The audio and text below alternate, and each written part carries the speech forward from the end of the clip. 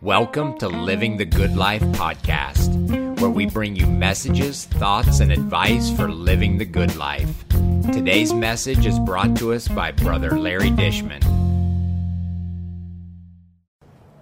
Would I ask you to take your Bibles and turn with us to the book of St. John, the 20th chapter, and I would like to begin reading at verse number 1. The first day of the week cometh Mary Magdalene early, when it was yet dark, unto the sepulchre, and seeth the stone taken away from the sepulchre. Then she runneth and cometh to Simon Peter and to the other disciple, whom Jesus loved, and saith unto them, They have taken away the Lord out of the sepulchre, and we know not where they have laid him. Peter therefore went forth, and that other disciple came to the sepulchre. So they ran both together. And the other disciple did outrun Peter, and came first to the sepulchre. And he, stooping down, looking in, saw the linen clothes lying, yet went he not in. Then cometh Simon Peter, following him, went into the sepulchre, and seeth the linen clothes lie, the napkin that was about his head, not lying with the linen clothes, but wrapped together in a place by itself. Then went in also that other disciple, which came first to the sepulchre, and he saw and believed. For as yet they knew not the scripture, that he must rise again from the dead. Then the disciples went away unto their own home, but Mary stood without at the sepulchre weeping. And as she wept, she stooped down and looked into the sepulchre, and seeth two angels in white sitting, the one at the head and the other at the feet, where the body of Jesus had lain. They say unto her, Woman, why weepest thou? She saith unto them, Because they have taken away my Lord, and I know not where they have laid him.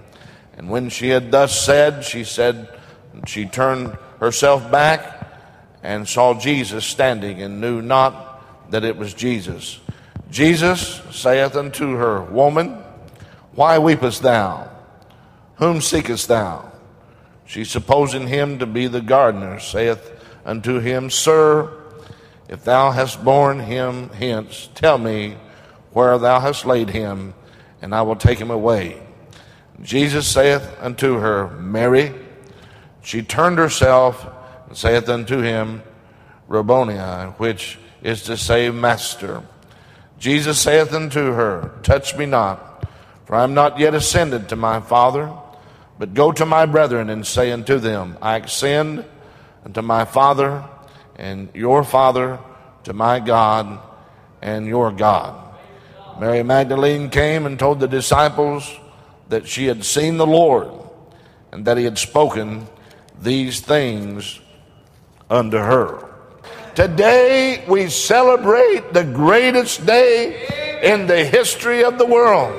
Today we celebrate the great truth that Jesus Christ, who was crucified on a Roman cross, died and rose from the dead 3 days later.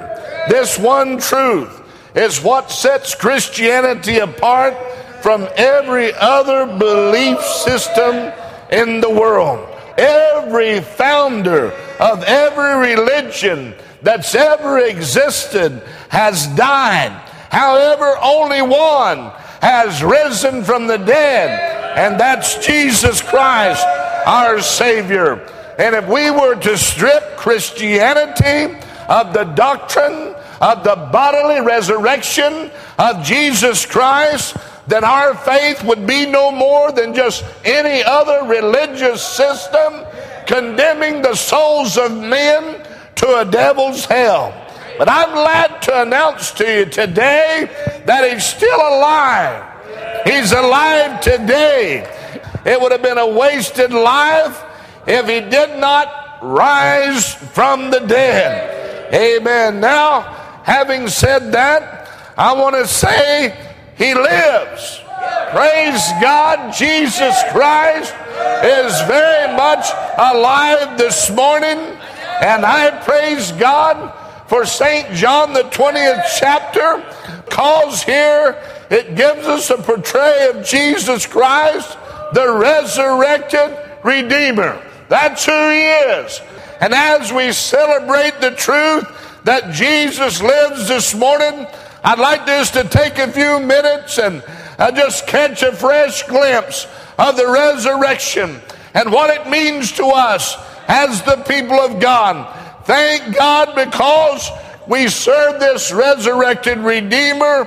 Friend, we can have life now, and thank God throughout eternity we can enjoy our great salvation.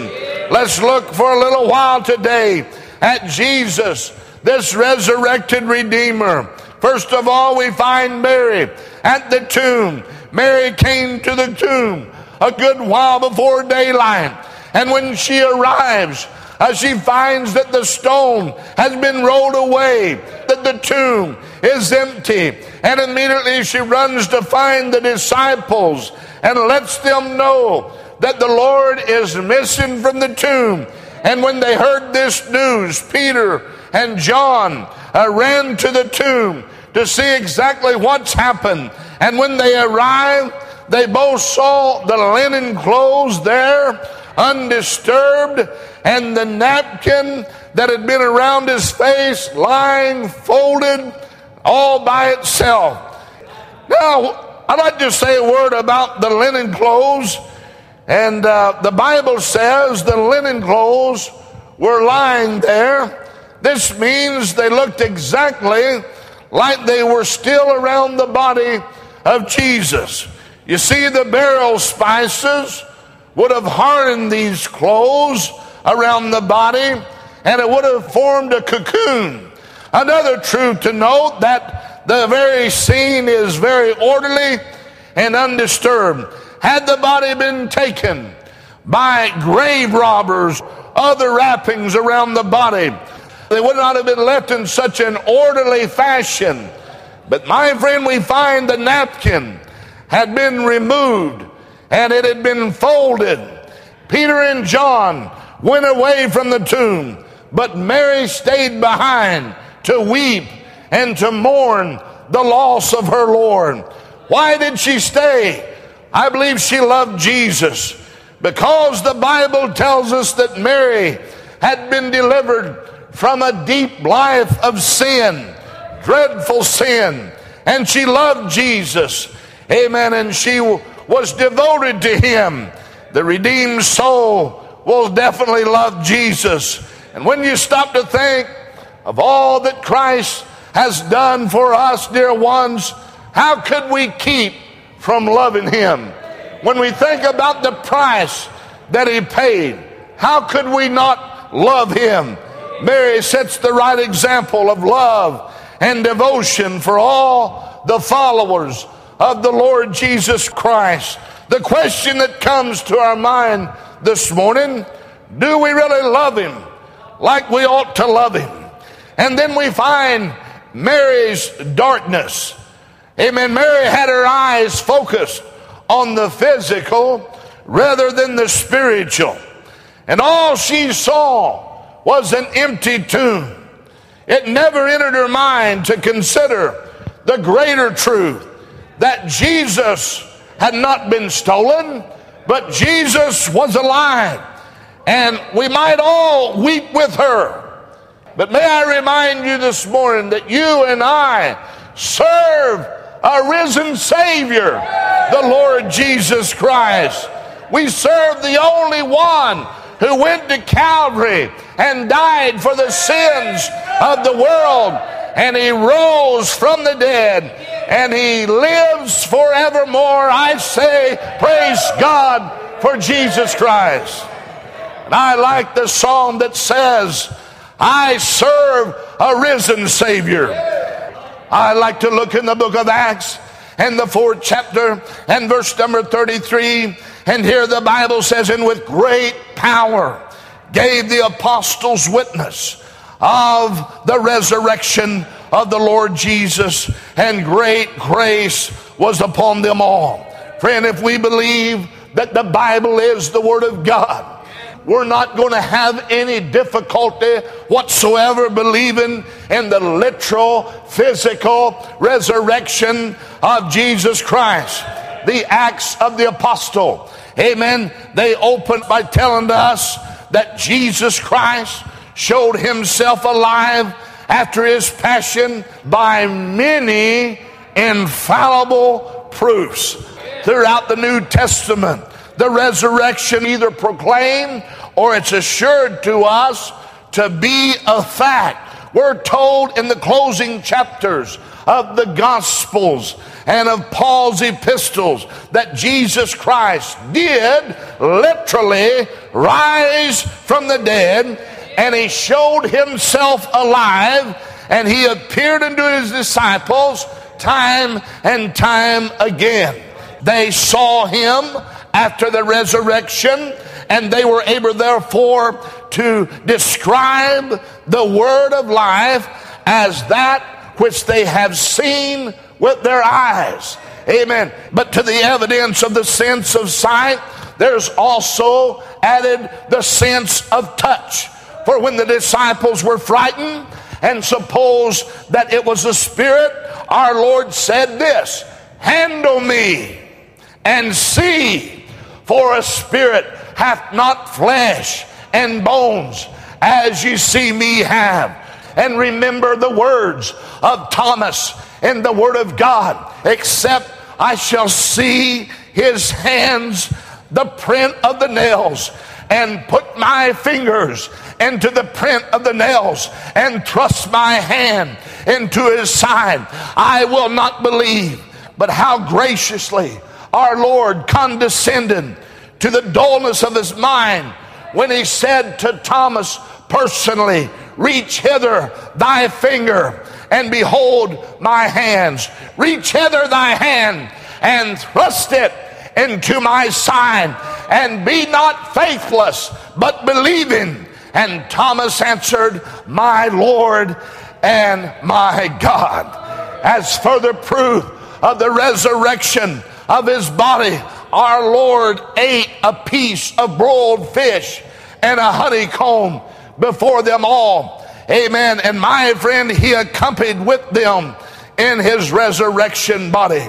After Christ had ascended into glory, the apostolic preachers made the truth of his resurrection the burden of their message. And we read where the chief priest and the scribes, amen, were grieved that they taught the people and they preached the resurrection of Jesus Christ.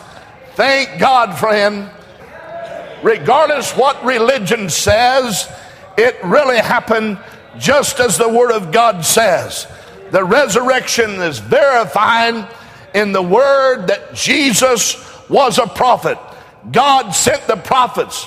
Then at last of all, God sent his own Son, and the Word that was made flesh, Jesus Christ himself.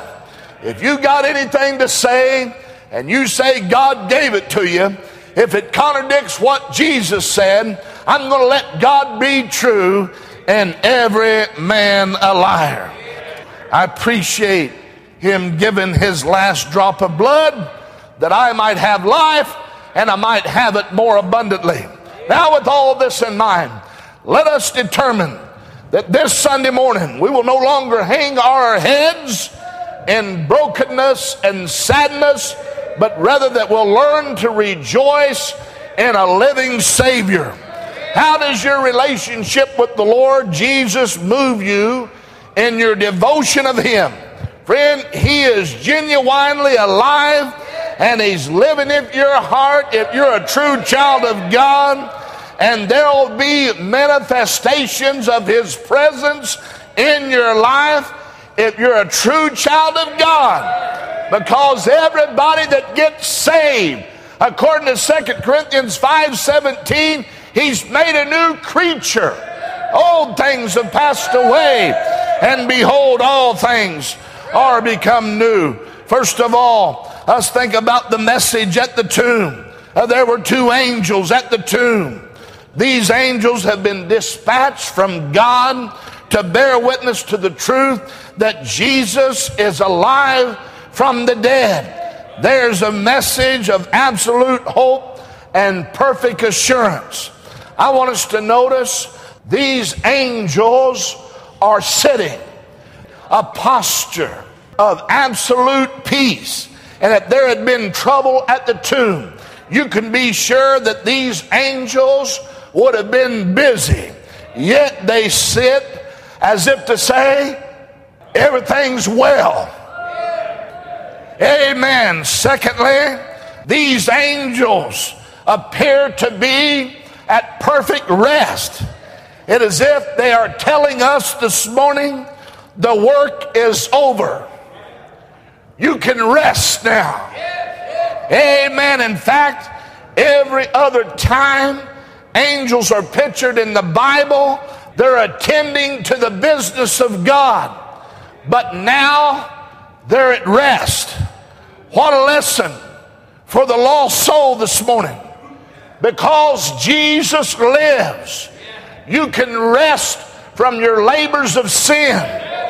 God doesn't want you just to try to turn over a new leaf and try to do better and try to work your way to heaven. No, friend, He wants you to come by repenting and placing faith in the work that Jesus accomplished 2,000 years ago. He wants you to trust His death, His resurrection, not trust in yourself, but your hope has got to be built on Jesus Christ and His righteousness. All other ground is sinking sand.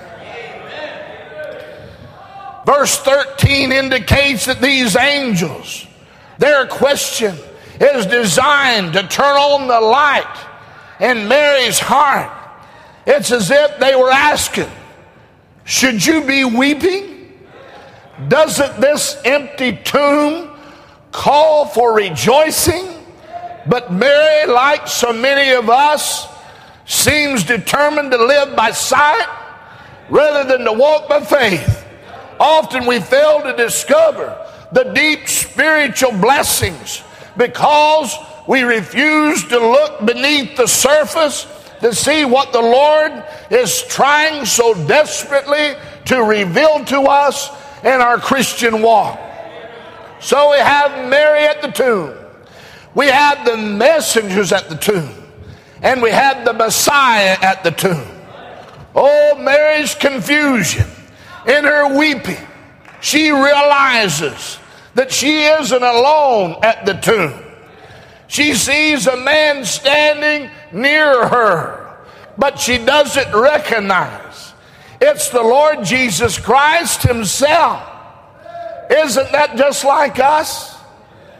Friend, we have the promise in the Word of God, in the book of Hebrews, and the 13th chapter and verse number 5. I'll never leave you, nor forsake you. That's the promise in the Word of God. You can take it to the bank this morning. God will never leave you as a Christian. He'll never forsake you. That we fail to see Him in our circumstances. Time and time again, He's a risen Savior. And He's always involved in what involves you. Friend, if you'll look, you'll always find Jesus. 100% of the time, you'll always find Jesus during your times of need. And then we have the confrontation. Jesus now asks Mary 2 questions. They're designed to expose her to the truth. Why weepest thou? Why do you weep when you could be rejoicing? Secondly, who are you seeking among the dead? Why do you look for he that is alive among those who are dead? These questions were designed to remind Mary that Jesus is the resurrection and the life. He had just told her that in John 11:25.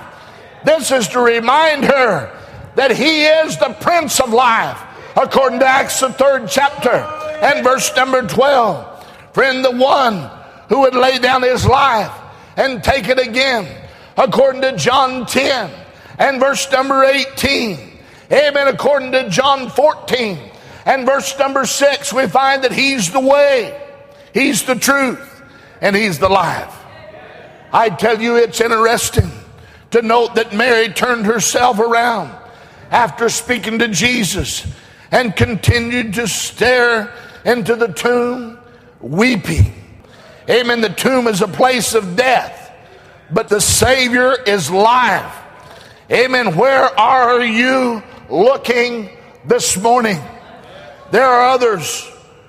They steadfastly refuse to look at the only one who can save them from an eternity in hell. Sinner friend, Jesus Christ, this one that died and rose again.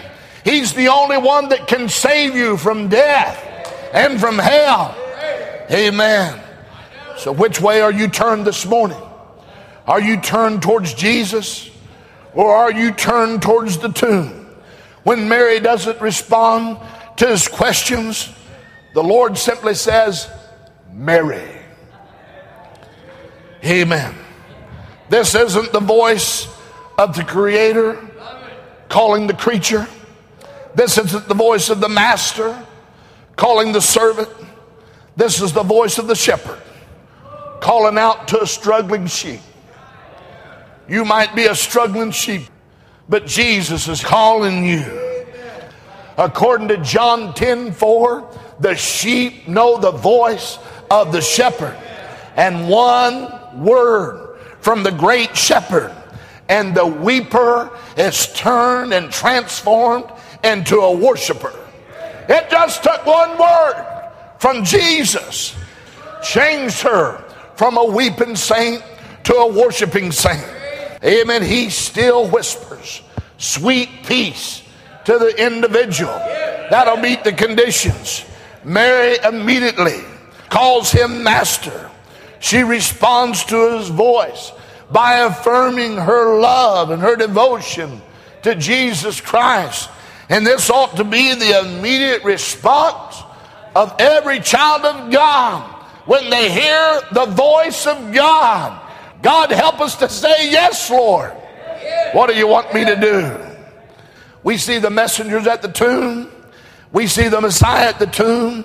And we see the message from the tomb. It's an unusual message. Mary was told to go tell the disciples that Jesus was alive and that he had ascended back to the Father. It was to be a message of hope, a message of blessing to those who mourned his death. Amen. It's an unchanging message. Friend, there's three parts of this message that will never change. The first part is according to Revelations 1:18. He's alive forevermore. That will never change. Secondly, we're still commanded to come and see. And after we come and see, we're to do the same thing. Go and tell. The world needs to hear from people who have been to the tomb and know that Jesus is alive. The world needs to hear about the Savior that you serve. Thirdly, all who come to the tomb and see and who will place their faith in the Lord Jesus Christ will be saved from their sins, born again on their way to heaven. 6,000 years of recorded human history. The most important message that's ever been heard is this: He is not here. That was an important message. It's still important this morning. He's not here. Thank God forever. He's arisen. Do you know the risen Savior today? Are you trusting him for salvation? The Bible tells us, 1 Peter 1:18, for as much as you know that you were not redeemed with corruptible things as silver and gold from your vain conversation received by the tradition of your fathers, but with the precious blood of Christ. Don't need no more blood of any more goats and calves and heifers and lambs. This is permanent blood. Amen. All the history of the world, Calvary's the place where men have done the worst they ever did. But God did the best he ever did when Jesus arose from the grave.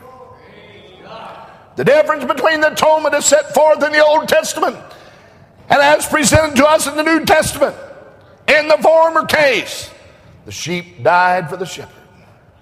In the latter case, the shepherd died for the sheep. The Supreme Court of the universe declared that he had paid the penalty for man's transgressions. He satisfied the claims of justice. There's a nice tombstone here in Newark, Ohio, that marks the place where Brother Emerson Wilson was laid to rest. But we as Christians rejoice in not some great monument or tombstone.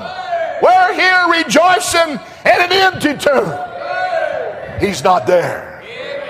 He's arisen. Amen. And why did he do what he did on the cross? His mission can be summed up in one word: love. He did what he did because he loved you, sinner friend. Jesus loved you. He said, you don't know me. You don't know the life I'm living. Revelation 1:5 says, unto him that loved us and washed us from our sins in his own blood. Romans 5:8 says, but God commended his love toward us in that while we were yet sinners, Christ died for us. No, it wasn't the cruel spikes driven to his hands and feet by the Roman soldiers that held him to that accursed cross. It was love that held him there. Love sent him. Love sustained him. And love was his ability. Thank God for Jesus. In Luke 19:30 it says, it is finished. This is a statement of a victor and not a victim. For a time the fellowship between the Father and Son had been broken. Now it's restored fully. Jesus has suffered at the hands of cruel men. And now he recommits himself to the loving hands of his Father. And that word commend was a banking term. It meant to deposit something of value. Heaven's great treasure, Jesus, had been withdrawn and sent to this earth to spend himself for lost sinners. He did it for you. He did so fully. And upon completing history's greatest redemptive transaction, he redeposited himself, now more valuable than ever, back into heaven's banks at the Father's hand. Notice, it was Jesus himself that gave up the ghost. No man killed him. He laid down his life freely. And he laid down his life for you. And he laid it down for me. And this, to me, is one of the most touching parts of the message. Jesus hung on that tree with one bloody arm extended, who accepted the invitation of forgiveness and eternal life. And without favoritism, the other bloody arm also extended to the one who he knew was going to reject his offer. It didn't matter to the Redeemer. He shed his blood for all. And this morning he's still reaching to the acceptor of the invitation. He's still reaching to the rejecter. Even though God in his wisdom and knowledge knows you'll reject him, he still calls you. He still reaches out his bloody arm, saying, come unto me, all ye that labor and heavy laden, I'll give you rest. Oh, the thief said, and you're the king, just come down and save us and save yourself. But silence seemed to say, you just wait 3 days and 3 nights, and I'll show you that it's better to get up out of a grave than to come down from a cross. He could have came down, and the whole world would have been plunged into hell. You too, my friend. But he loved you. Regardless of what you do with Jesus this morning, you're never going to be able to forget what he did for you.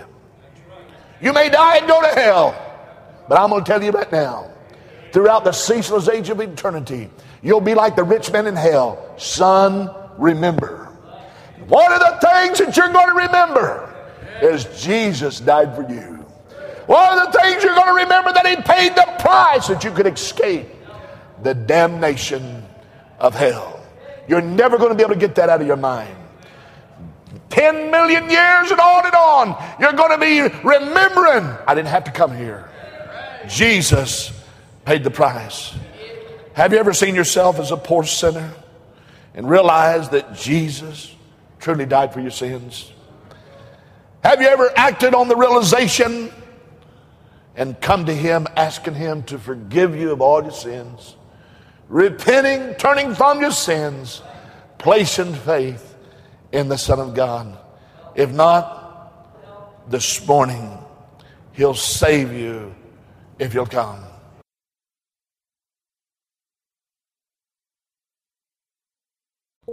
Thank you for listening.